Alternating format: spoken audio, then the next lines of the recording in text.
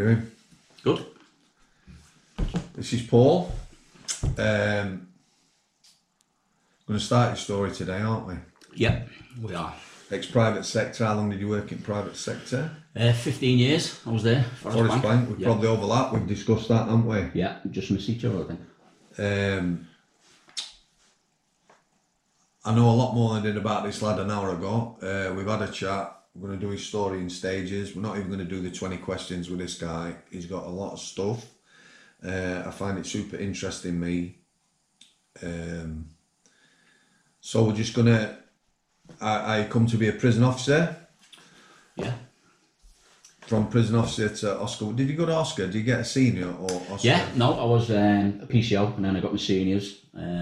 Working security before that. We call them prison officers, just prison officers. Yeah, yeah. That prison custody officer, bollocks, fuck that, they're prison officers. Yeah, prison officer, SO, and then up to Oscar. Right. Over to you, mate, in your own time, take your time. Yeah, I started in 2003, I think. It was. A friend of mine, Andy Barrow, and a lad called Kev Graham had started previous to me. They'd started there, they're from the Wirral where I'm from. They started them and obviously sold for decals. Yeah. So they were there for about a year, I think. And then I got in through a lad called Roy Gilmore, who sadly passed away recently. Good lad. Really good lad. I used to play football with Roy. So he got me an interview at the bank, sorted me out. I think he actually did the interview, to be fair, with a lad called Chris Coop. You remember him? Yeah, he interviewed me, Roy, very well. Yeah. So I started there. I think it was around the December. I think I started there.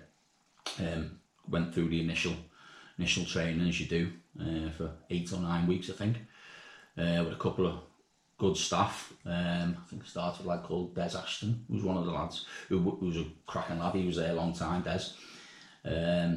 So yeah, did the 8 weeks training there. Learned quite a bit. Different aspects of what to expect. What do you think is training? I didn't know any difference. I didn't know any difference. It was a lot of stuff that, you didn't need to know at the time, which, it goes in one ear out the other, all about the sort of probation side of it and HDC and all that kind of thing. I think primarily you just need to get on the wings and do your shadowing, which we did. What did you think first time you went in the jail? I remember we were on our training course. After a few days, somebody didn't turn up who was supposed to begin as a bit of a talk. Right. Took us into the jail. Yeah, I think the training was done at an army place. Yeah, did you do it at the barracks? Yeah, it's a barracks, yeah. So we did it there, and then, as I say, you got your little bit of training for your not use of force, your breakaway techniques and that to let you go into the jail on your shadowing. And obviously you didn't have keys on your shadowing, so you're pretty much useless as a spare part, aren't you?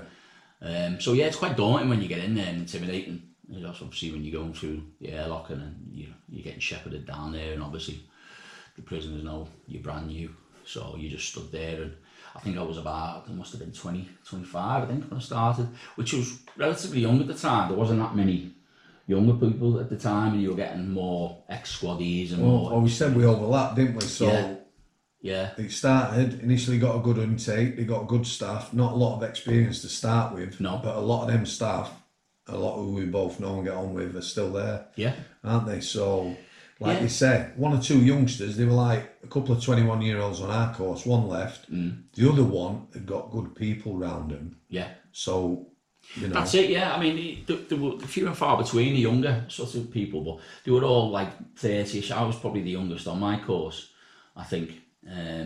So you did the initial shadowing, really, and that gives you a flavour of what you're going to expect. You were put on different wings, so one day you'd be on A wing, one day you'd be on F wing, and those wings would have different regimes. I think B wing was the YOs at the time. Yeah, it was, and that was like fucking Beirut.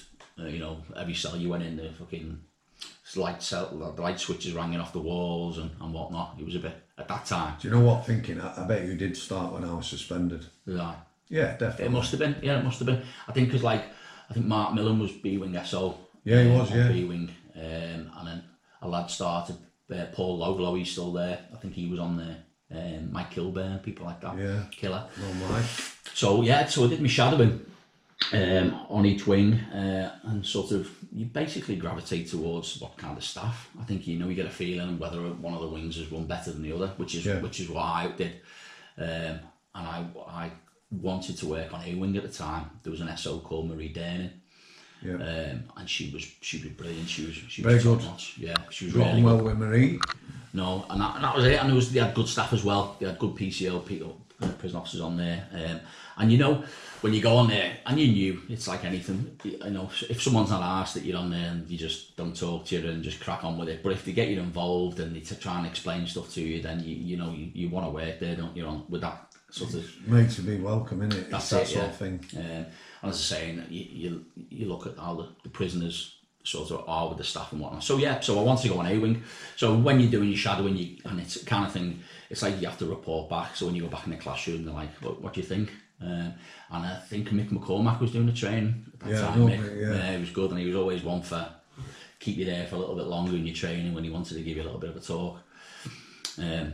So you'd report back what your day was like, what happened, and then you're always, I seen this, and I saw this lad was arguing. So you're a bit starry-eyed when you first start, and you don't know any difference. So yeah, so did the 8 weeks training, and I got put on A-Wing, which I think was it still YOIs then? I think B-Wing had gone from B-Wing and moved them over to A1 was the YO wing. Yeah. But I was put on A2 originally, which was adults.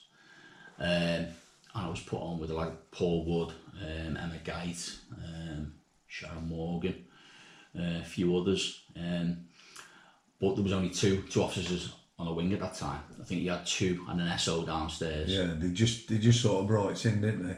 Yeah, and I think it was around 76 with the maximum, 76 prisoners to the 2 staff. 86. Was it 86? Yeah, I remember that one. Yeah, so it was, and at the time, you could have been through on with your mates who've just been off the course with you. Yeah. So you'd open up a wing, and you'd be like, what the fuck are we doing here? Yeah, no clue. Have not one clue at all. And then that wing A2 was quiet. They had a few tasty lads on there, prisoner-wise. Yeah. They had a few lads on there that you were a bit, don't really know what I'm doing here. But then you had your cleaners as well, and you had a couple of lads that say, listen, lock him up. Because they know you knew, so they're going to have you off. You know what I mean? Have your eyes out, but you just got to learn, haven't you?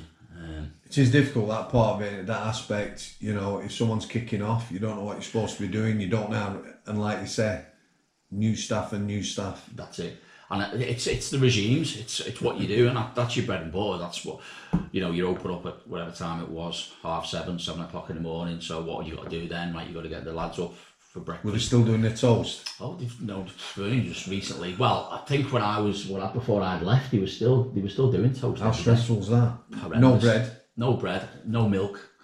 Cereal, if you were short, you'd be running around the wings trying to fucking get what you needed. You know, day to day running a wing, dealing with prisoners, way less stressful than things like breakfast, weren't it? Yeah.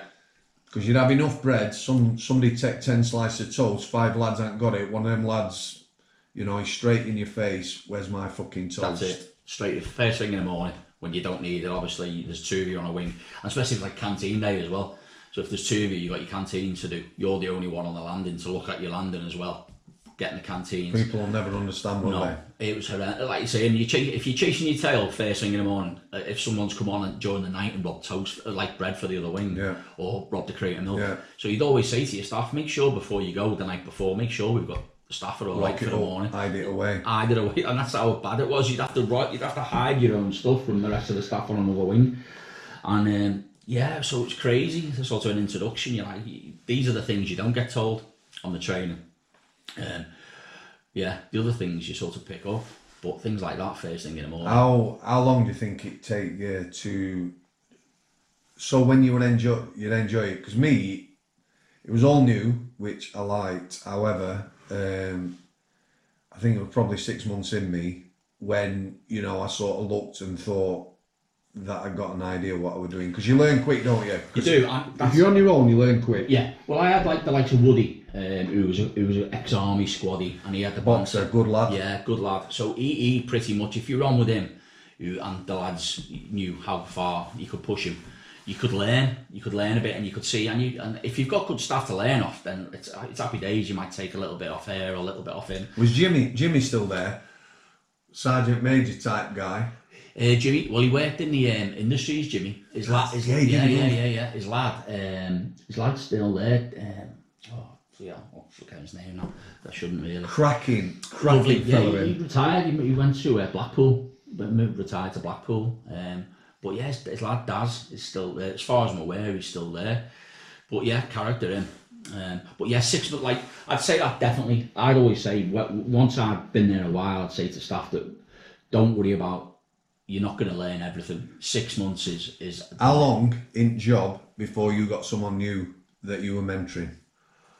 Couple of months. It'd be the next Couple course. Months. So you're brand new, 2 months in with brand new staff working with you. I think I was working A2 with a lad, and he started the course after me, Steve. I can't remember his name now, bloody lad. And we were literally, I was the experienced member of staff, so I was looked at as experienced after 3 months. But I'd had the start where I'd had that when obviously within the jail you work on the wings, so when you walk in the jail you get detail, right, Albertson, you're on B wing today, or if that's your wing normally, but you know, but some days you might be on F wing, you know. How bad's that? That's horrendous. But saying that, it is bad because you don't know the cons. So a lot of people just take that as an easy day. Oh, I don't know this wing, so I'm going to do the bare minimum. I've got a set of keys, I'll open up, I'll go through the motions. And it's shit for the lad who works or the girl who works on there, because they're doing everything. Definitely. But it's horrible when it's not your wing, because you know your wing, you know your lads on there, you know how it's run, you know you're not going to get that much shit. But on another wing, you know, you're like, oh, for fuck's sake. So it is hard, But, so, as I say, when I started, one day it happened this particular day, I got put on GDs, which is general duties, which is basically you're doing medication. Did you like that? Yeah, I did. It was a break, because back in the day you never really used to get it. It'd always be the lads who knew the Oscars or the shift managers would get GDs, or who were in with details. So your GDs would normally be people are doing overtime. Did you not find though that the Oscars would have a look? Yeah, Paul, I'm going to have you on there, I'm going to have you on there, and the GDs were the people who couldn't do the job quite often. Sometimes, yeah, it depends on obviously who was on shift, and what favours, as I say, they do to get onto GDs. General duties, that. General duties. You've got a radio, and you could be doing anything. Yeah, you'd be doing exercise, you'd be doing medication in the morning. You just go where people need you, wouldn't you? You were like extra stuff. Escorts. So if someone needed escorting them who was on their own protection, you'd have to go and escort him, or if they were on an ACT document, which is a self-harm book, you'd have to escort the prisoner with the ACT book to wherever they needed to go and whatnot. Anything that happened with first response, or someone was in trouble, or there was a fight, or a throw over onto the exercise yard, you were there as first response or second response. So on that particular day I was general duties, and a lot of the times, which a lot of people don't know, you have a lot of prisoners that need to go to hospital, outside hospitals, and to attend, as well as like funerals or dying relatives, which normally are emergencies, dying relatives and that kind of thing, but escorts to hospital are planned. And a lot of work goes into that the day before. If You're still using taxis? Yeah, still using taxis. So if as an Oscar, which I later learned, I've got 3 escorts today, so I've got to take it. So if I'm sending an escort out, you're sending a prisoner, you'd have to look at the risk assessment to say how many staff you're going with. Now, at the time when I started, there were two staff to every escort, because that's just how it was. Because it's private sector, and they try to do things bare minimum. Correct. So that day, I was taking a prisoner on my first escort. So I was, Phil Call, who was the Oscar one, said to me, right, you're going out with Andy Barrow, who was my mate anyway, ex-army lad, good lad.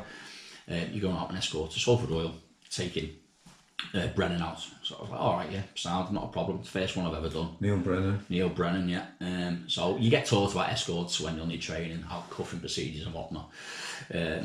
So Andy went to get Brennan, and then get took up to reception, you get strip searched before they go out.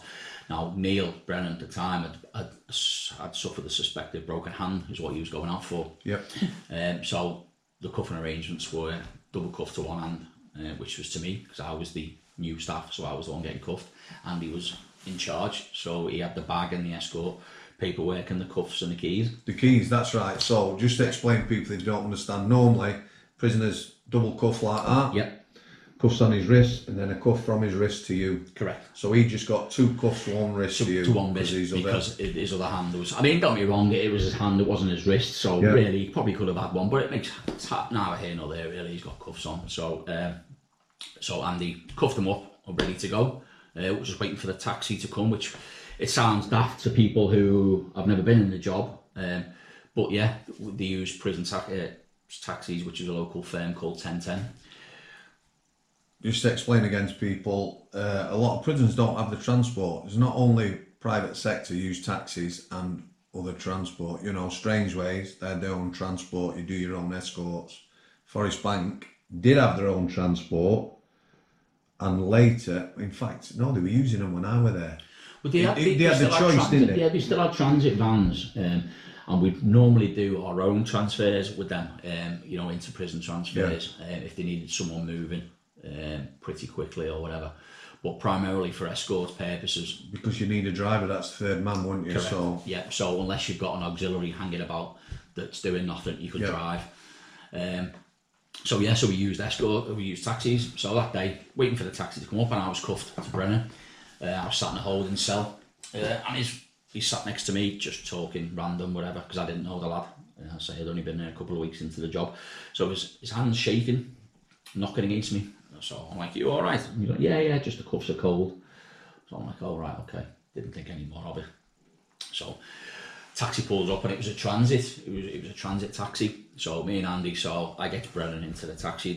The driver's behind me, so I'm sitting going backwards. Brennan's on the left side of me. Andy's sitting adjacent where you are, so we've got him boxed in basically.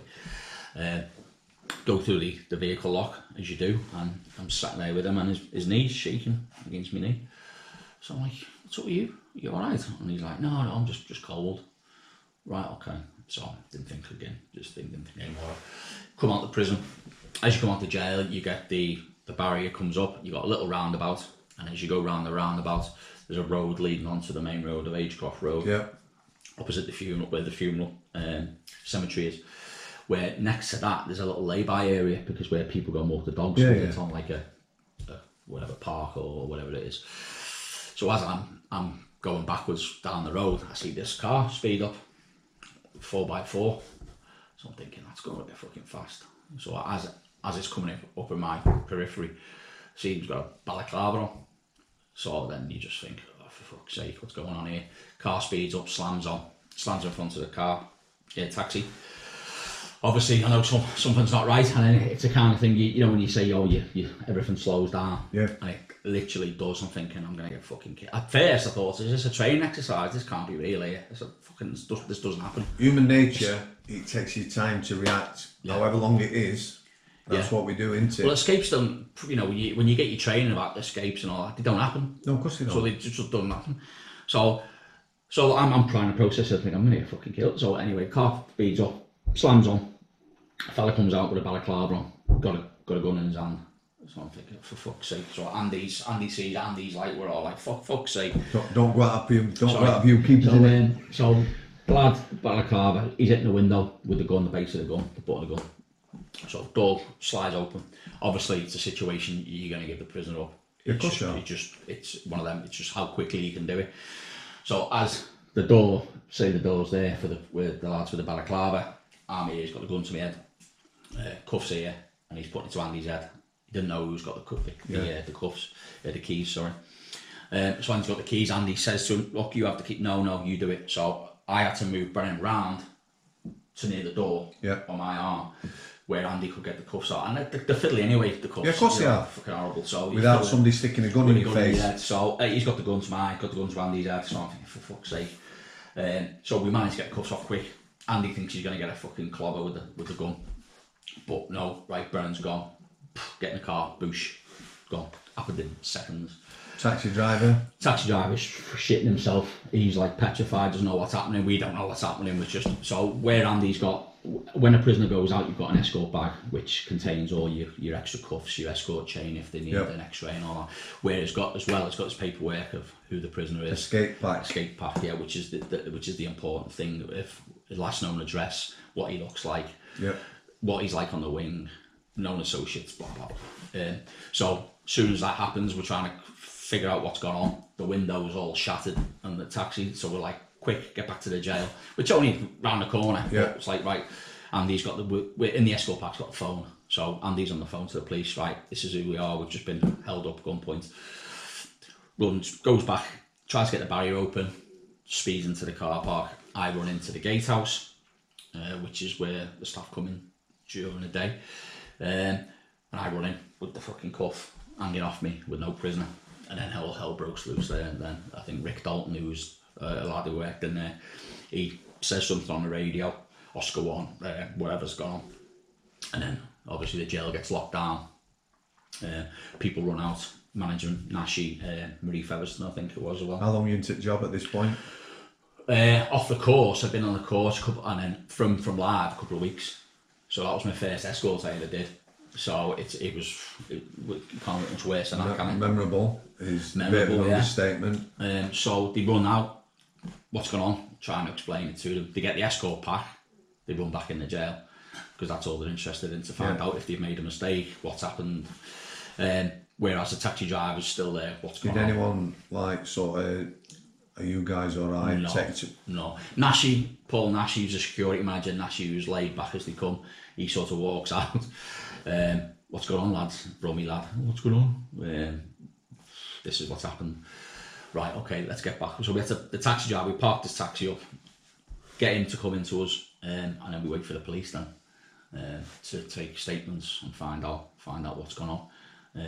Then all the senior managers come up, because I was unknown, I didn't know anyone, I'd been there weeks, they didn't know me, they knew Andy. So pretty much the focus was on him. They were asking us questions, obviously we explained it to them, but it was like no sympathy or fuck all, it was just like, oh, it's a good story, innit? It's a good war story to tell. And like, really? Rather it was you rather than me, kind of thing.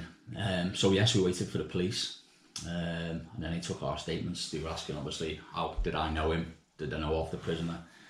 What was his demeanour like? Blah blah blah, which I explained. So we got interviewed for quite a while with regards to that, and then we went home, and then they said come back the next day. Were you interviewed at any point, like in a hostile way, as in have you helped him get off? Yeah, well, not hostile, not as such. You know what I mean, though, yeah. No, they did ask those questions. Were you familiar with him? Did you know him? Andy knew him because he worked on B-Wing as a prisoner, and he'd been caught with mobile phones before. You see, he was only 21, but he was a known lad. So I think he was from around the Salford area, and he was quite a known lad. Had a few quid, but the police thought originally they'd got him out to kill him. They thought I think he was only doing 12 months. Yeah. So they thought if they sprang him out to do with me, was it another gang or whatever? So that was their sort of take on it. So we came back the next day to sign a statement, so we were just hanging around waiting. Nobody said anything to us. Manager said, nothing like that. It was just like, all right. Did you turn up for work next day? Turned up for work for next day, yeah. Police came, signing statements and whatnot. And then that was it then, nothing. No support, how are you? Just went back to the job. But that was the time again, like you're saying, it takes a while to do your job, but then I was getting a few, because he was a known lad, word got around that it was me on the escort. Yeah. So then I started getting a bit of shit off the cones.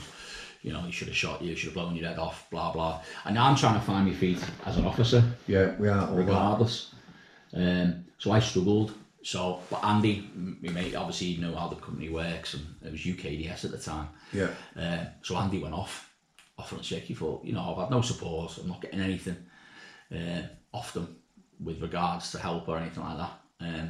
So I tried, I stuck at it for a little bit, but then a couple of comments were made, and I thought, it's not worth it. I wasn't getting any support. So then I went off for a couple of weeks, because all I got off Ivor Woods, who was the governor at the time, he said, listen, take your girlfriend out for a meal and then give me the receipt. And then I had one telephone call from the chaplain. There was a lady chaplain at the time. Was it Sharon? Yeah. She was lovely. Yeah, she was. She rang me, asked if I was okay. And that's all I got, nothing else. I know this is a stupid thing to ask, but were you having nightmares? I can't imagine that is a pretty... I was lucky. I was with Andy, because I knew him. Yeah. And he was ex-army, he'd done tours in Ireland. Yeah, we bantered, and he was a mate anyway. And it's like yourself, you've done the job, you see shitty things, you see horrible things, and it's gallows humour, you laugh about it and go, fuck, you remember when that happened? Do you remember your mates who are your counsellors? And that's it. And so we went through it kind of. People were like wary and they didn't want to bring it up, but I laughed about it because nothing happened. I survived. There was nothing like, I didn't get shot, I didn't get killed, I was all right. But I worked, and then I went on to nights for a little while then. So I thought, just as a break, just to come get out the way a little bit. So I did that, and then as it went on, Andy ended up leaving because he just thought, you know what, it's not worth it, I'm not getting any support. But I looked into suing the company because of the Health and Safety at Work Act. So I looked at it and inquired, because basically using taxis is an unsafe thing to do under the Health and Safety. So I actually put that in. It was about a while after, and actually they admitted it. So they actually paid out. It wasn't much, it was a couple of £1,000. But they actually said, yeah. Did they start using their own transport after that? No, still using taxis now. To be honest, it's not going to make any difference, would it? No. If you'd have been in your own transport... No, exactly. But it was too easy, as I say, because all it took was he injured his hand, and he did it himself. He punched the wall. He knew he was going to go out at some point during the next couple of days. He had lads waiting for him. Mobile phones on a wing. That's how easy it takes. He would have been low risk security. 12 months to serve as well. Yeah. It's not going to be... No, but at the time, it was 2-man escorts anyway.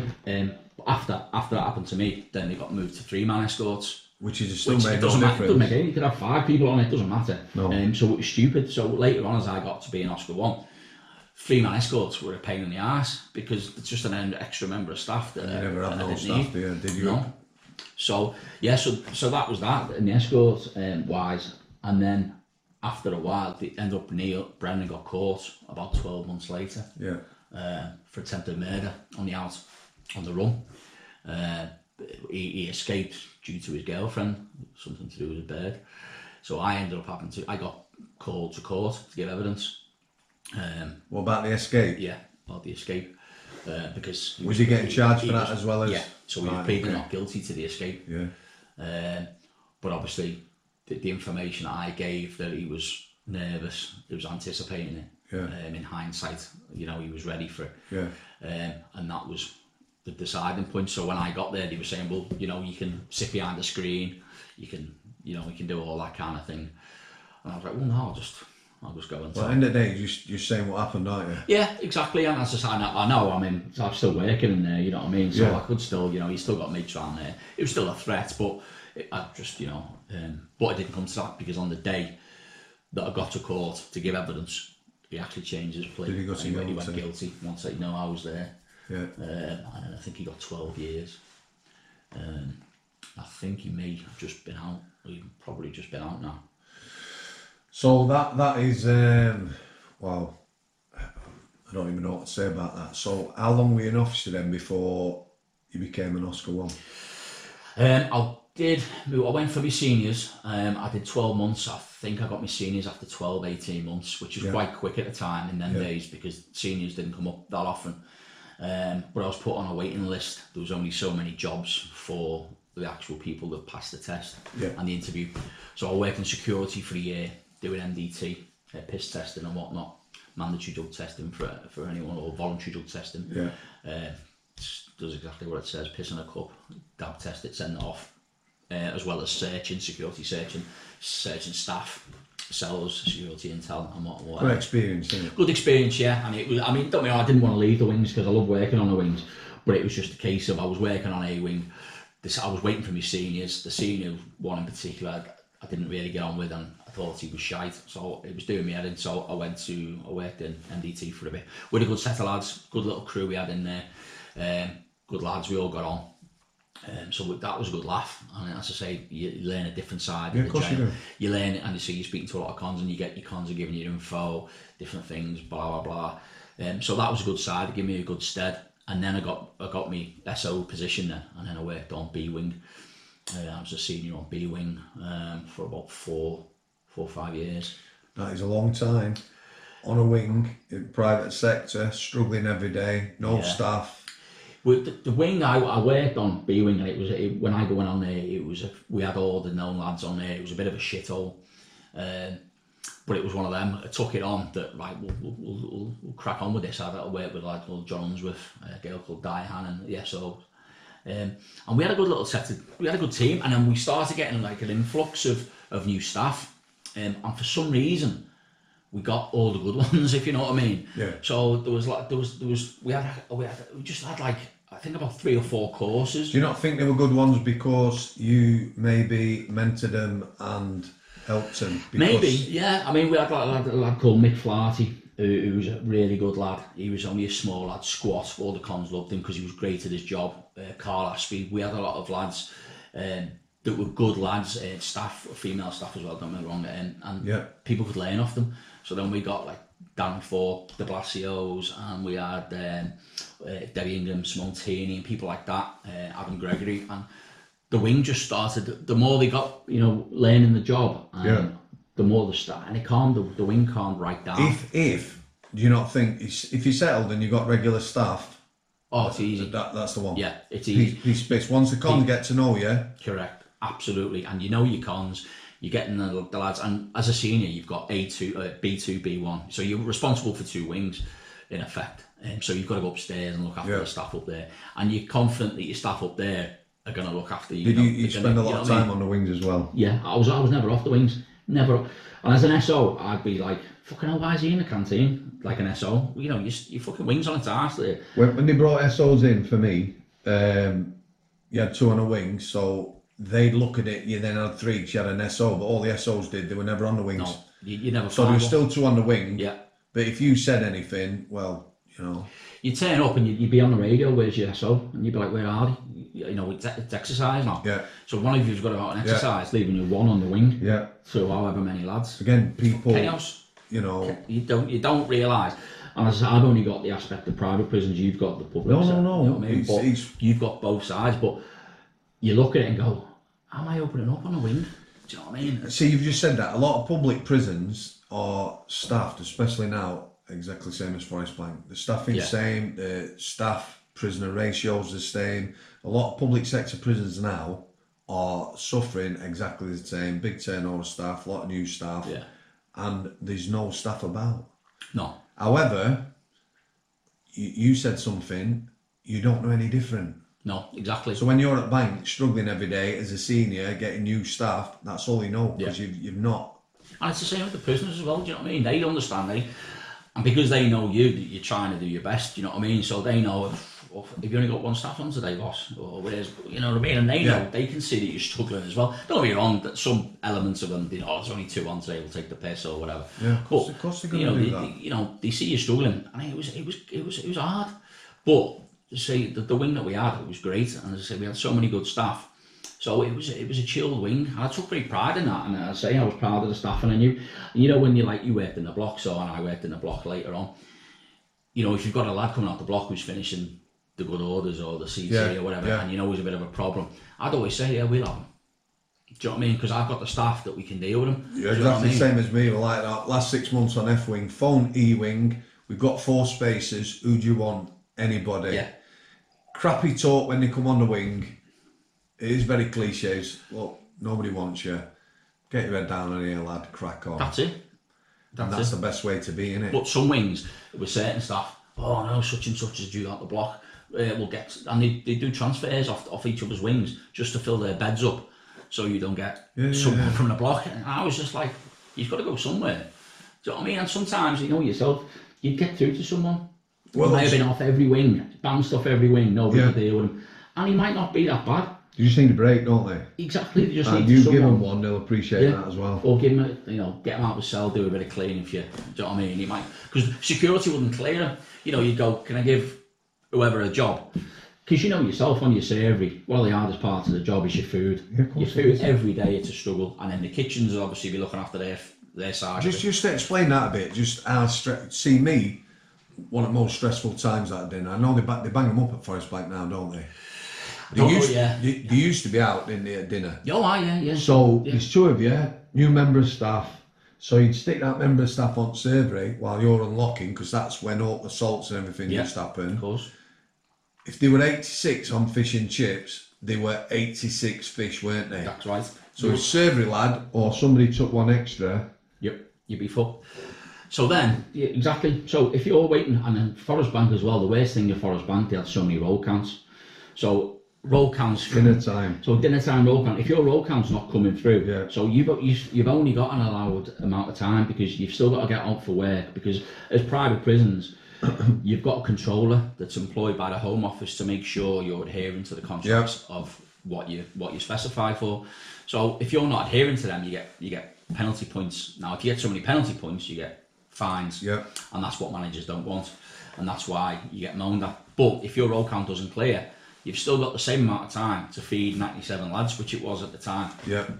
So if you've got 97 fish, you know, and you're counting them and your survey lads have not done the job properly, or they're giving extras to the mates and you're not looking out for it, then you're ringing up to the kitchens and saying, I need 10 fish, or we haven't got them. It's your orderlies or your survey lads or your staff have let them. And you're like, no, I'm adamant this, I counted the fish. And it might sound stupid to anyone listening, but things like that. Do you count the food every day? Yeah. You have to, don't you? Of course you do. And you can't rely, and don't get me wrong, as I say, because lads get bullied, even survey lads get bullied. So you want your good lads on there.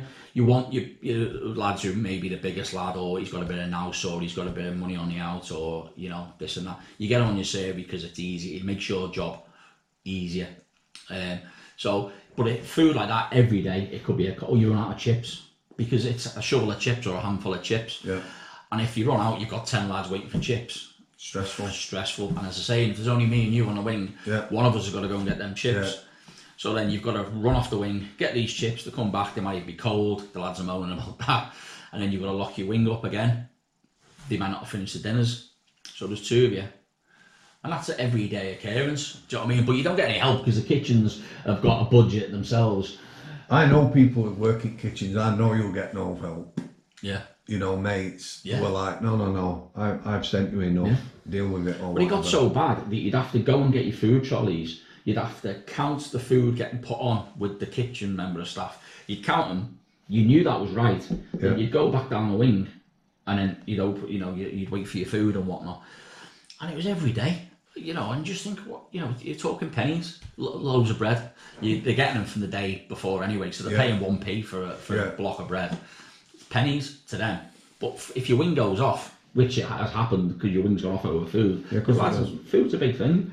Food in gym and stuff like that. Gym, visits, canteen. Phone calls at the time when there was no phone calls in the cells. And as I say, if your roll count's finishing late, you've got 100 lads that want to use the phone, because the only time you've got to use the phone to speak to the partners is the time they're out the cells. Association. Dinner times, breakfast time. So you did you say 4 years as a senior? I think I did total 6 years on a wing as a senior, as a PO. Before you went to Oscar 1?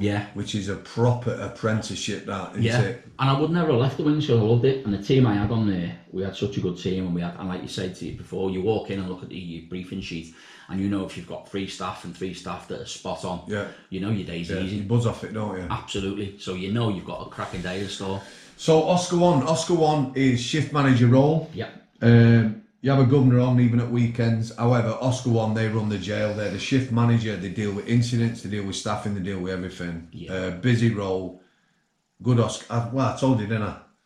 5 good Oscar 1s when I remember them all when I started, and that's always a job I really fancied doing. And you know, you're here, there, and everywhere, aren't you? Yeah, you don't get a minute really. No. I got the Oscars job. I went for a manager's job originally. I didn't think I'd get it, but I interviewed quite well for the unit manager's job, and I missed out. And I thought I was in a pretty good chance into you when you go out into and think I was not experienced enough for it because I've not done the Oscars job. You know, you need to go through those roles before you go through it and get your apprenticeship. So I got offered the Oscars job. And I didn't really want to leave B-Wing because I enjoyed it, but it's a step up. Obviously, it's more money and it's a different role.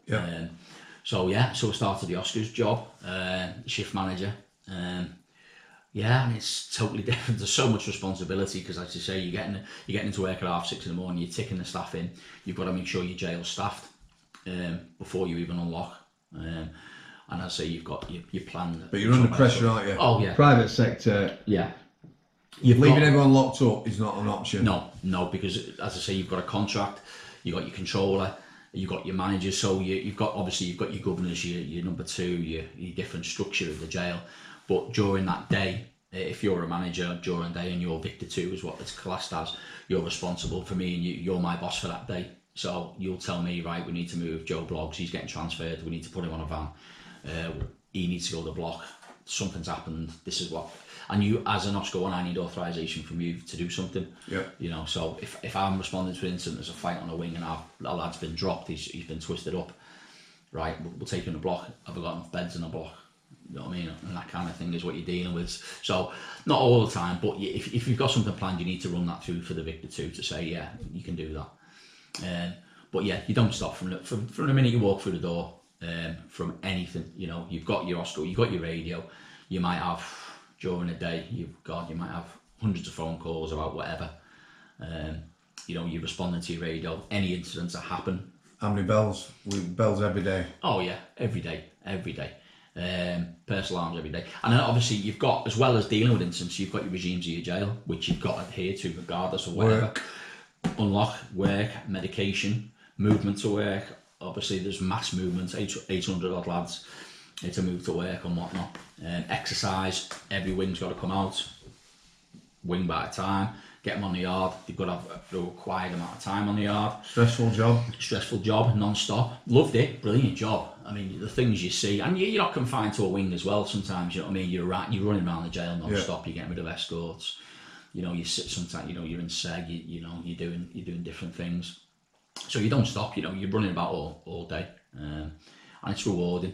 You know, and you're responsible for the jail. You get respect. If you're good at your job, you get respect. Yeah, and it's the same from as anywhere. Staff and prisoners, how you deal with them. And they'll know, you know, they'll see, prisoners aren't daft, they know more than you, so, you know, so they'll know who's running the jail, they'll know who's responding to it, and they'll know you're Oscar 1, and, you know, you'll have that banter. Because what I did miss, because I loved working on the wings, because you with the lads every day, the cons, the prisoners, or whatever you want to call them, and then, you know, if I'm locking you up at 8 o'clock at night, I'm unlocking you at 6:30 in the morning. So you don't get a bond per se, but you see them every day more than you see in your family. And it's hard to explain to people that haven't done the job. You know, it's hard. You do get a sort of bond, and you know. Dynamic security, my big one. Staff-prisoner relationships makes it safe. People knowing you, knowing how you are, knowing your fare, or. You see, you get trained, and I was always remembering, I'm saying, you don't tell them anything. Don't tell them where you're from. Don't tell them what football team you support. Yeah. Don't tell them this. It's impossible. You know, and you know, you're going into cells every day. If you treat and speak to people right, you have no fear in that job. Yeah. For me, the job is common sense. It's not about being hard. It's not about being a tough guy. It's not about being an idiot or a prick, because there's 2 of you, 3 of you between 100 lads, 97 lads, or whatever. It takes 2 prisoners. 1 prisoner to cause murder for you throughout the day.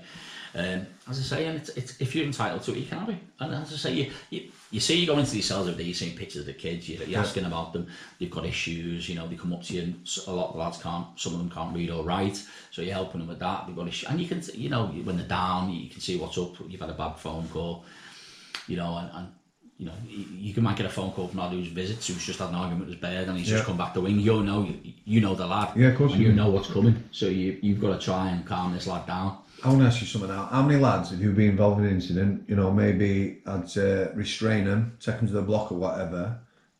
Once that's dealt with, I've sort of cracked on with you, and obviously you don't become your best mates, but them first interactions, if you're fair, and a lot of prisoners, for me, if they've done something wrong, they take it on chin, don't they? Yeah. If you do them wrong, you're not fair, they're not going to be happy. But if they've done wrong, they'll take it on chin, and they're not going to, you know, they're not going to come back on you. Yeah, I countless times, you know, you'd be involved in the use of force or whatever, or a lad's, you know, you've had to put him behind his door or whatever because he's had a bad time. You get that, they might be on a buzzer 2 hours later, boss won't apologise for that. Or can you tell miss, I'm sorry I called her a slag, or fucking whatever, and that kind of thing. And it's just a moment. You know, you've used force. Don't take things personal. Exactly. And lads have said, oh, sorry, boss, I've seen, like 2 days later, I'm sorry about that, I shouldn't have kicked off about my medication, things like that. So you've had to deal with him in the meds queue when you've got 20 lads waiting for the meds. You've got to take 1 out with not many staff. It's a difficult job to do, but they're fair. But towards later on in the time of being at Forest Bank, then the sort of the prisoners, whereas when I started, jail's jail. It's kind of old school mentality towards where they got too much, and you know, jail changed, and the dynamics of the jail changed. Prisoners were just, there was no sort of regard for that anymore. I'd found that it's gone from respect. Did you start getting a lot of bang up because you were short? One bit they weren't locking down, were they? You not would at all. know. No, not at all. We never locked down for years, and it was dangerous. It was at a point that it was stupidly dangerous. The staffing levels, no spare staff anywhere. There was none. I was running through first response on me up with two of us. Yeah. Two first response with lads. First response, so there's supposed to be people carrying radios, aren't there? Response radio. Yeah. And it is what it is. If there's an incident, 4 of you should attend. There's a second response if you need them. Yeah. Normally, it'd be all hands on deck, wouldn't it? Of course if anyone was spare, you didn't have a radio, you would go anyway. But it got to a point where there were nobody. Not at all. I mean, literally nobody. You'd walk into the jail, you'd staff, you'd have, maybe we should have had 3 staff to every wing. You'd be dealing with 2 with no response. You know, I always remember one, there was a lad on, it was F2 I think, there was 2 lads on a pool table throwing pool balls. And you know, if you get one of them at your head, I had to pick up a table to get behind, to walk towards them. That's how shit it was. The table fucking fell off. I was stood there with a frame. Fucking honestly, I was like, what the fuck's going on here? And it was common, it was stupid, and it was so dangerous. But then you were going to management and going, what are we doing about this? I can't open up here. It's just, well, you're going to have to. Obviously, the controllers, but I can't open up the jail. And then you've got escorts to do. You've got this to do, you've got transfers, you've got to get teams kitted up to move people to transfer. I haven't got a team to do that. So, and all this time, you've got to do other things, but you've got to make sure your regimes are running, you've got to make sure exercise gets out, you've got to make sure they go to work. And all this with no staff, as well as response, as well as everything else. That's all we knew, innit? All you did, and it was every day. And it got to that point, as long as you got through your day, you'd be like, we'll bring tomorrow. You know, you might have an emergency escort at 5 to 8. You had a fight 5 to 8 just before bang up. I was way out of that job. Like I said, we crossed over. I think I left 2-4. But that feeling you've just said now, you know, we put final person behind the door at 20 to 9, maybe kicking off. And when you walk out, you forget about it very quick, don't you? Oh, yeah. I mean, you try and get your paperwork done, because when you use force, then you've got to make sure your paperwork's correct. You've got to make sure someone's seen a nurse or whatever, and you've got to make sure you're tight. But sometimes you just want to go home. But you know, next day you've got to do the paperwork. But if you get your last lad behind the door, and you know yourself when you're on your wing, you know if someone's bouncing about, you think we're going to have trouble here at bang up. You know, it's going to be bang up, or you wait for a purse alarm. It's always 5 minutes before, because they know you're busy. The lads know, so it's going to go off, and they can be quite crafty like that. But yeah, it was difficult, you know, and you see some bad things, and as I say, as an Oscar, you're dealing with them because you're the first response to it, so you responded to those incidents. Did you work a lot of overtime? Yeah, a lot of overtime. But a lot of people did. The only way that jail would, how it happened to carry on, was people's goodwill. You know, and that was the only, as an Oscar 1, I would only be able to do my job for the staff. Yeah. You know, people would do, there's a fella called Dave Larson, I'll use him, he's a good mate of mine, but he would do regularly 24-hour shifts. He would work all day, and I'd say, Dave, I need someone to stay on 5 till 8 for me, I've got no staff to do meds, I'll stay on for you. So he'd stay on. Alan Hunt's another one, always used to stay on for me. Is he still there, Hunter? Yeah, was ex-army, funny as fuck. Yeah, he is, yeah. He helped me out so many times, and there's numerous people that would do that, and they'd only do it for me, you know.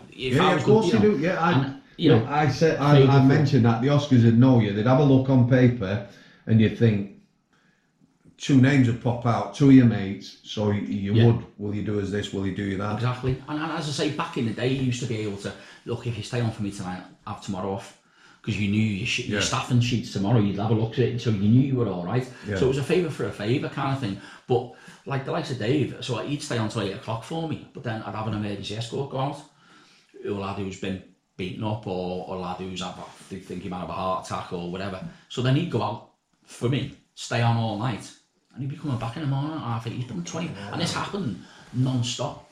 And then the likes of that, we'll talk about management whenever. The likes of lads I've sent out doing that and doing a 24-hour shift, they've been cuffed up to a prison, and they fell asleep just because they're exhausted. Yeah, of course. They've been reported by the nursing staff to say, well, these fell asleep here. Management have then suspended this lad, or maybe even sacked them, or female staff, but whoever it was. And that's happened before. But they're doing you a favour and end up losing a job over it. And it gets to that stage, it was happening all the time, and you're like, people have got to drive home as well. then they've got to get through traffic to get home in the middle of Manchester at 8:30, 9 o'clock in the morning. The shift hours when you're doing nights are crap, aren't they?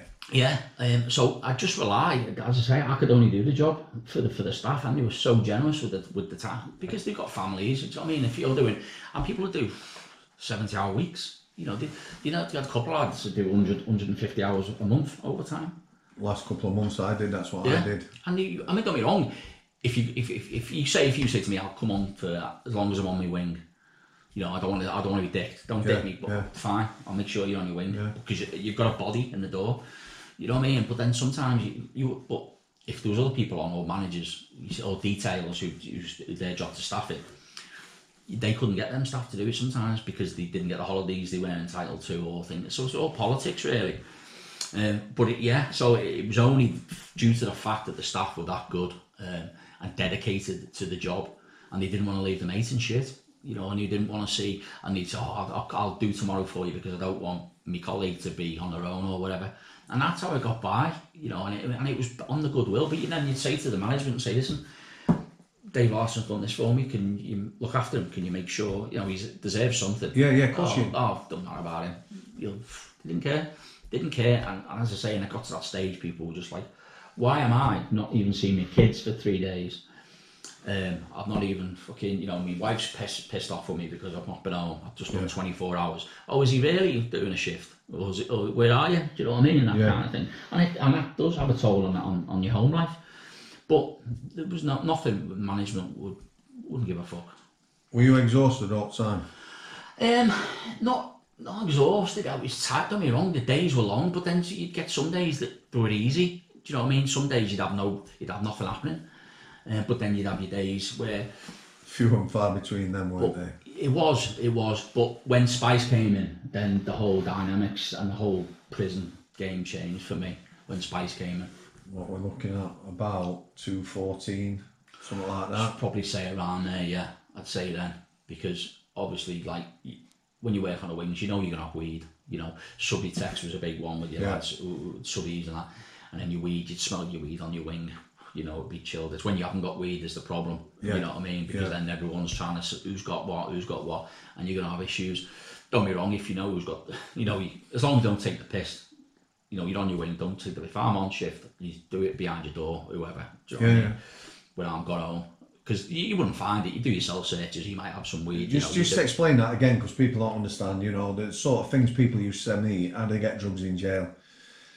You get them in numerous ways, don't they? Yeah.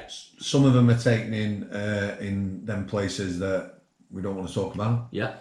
There's no such thing as a drug-free wing. Never. And I am the same as you. If, Saturday bang up, you do your count, you can smell weed or whatever, you're never going to find out drugs, you're never going to stop it going in, so... No. It's all about, doing as much as you can, don't you? It's not turning a blind eye. It's trying to manage what you can physically do with your time, because if, like you're saying before, if we're on a wing, you've got a mandatory amount of cell searches you've got to do every month. Yeah. So if you've got 30 cell searches a month to do, you've got to do one a day, basically.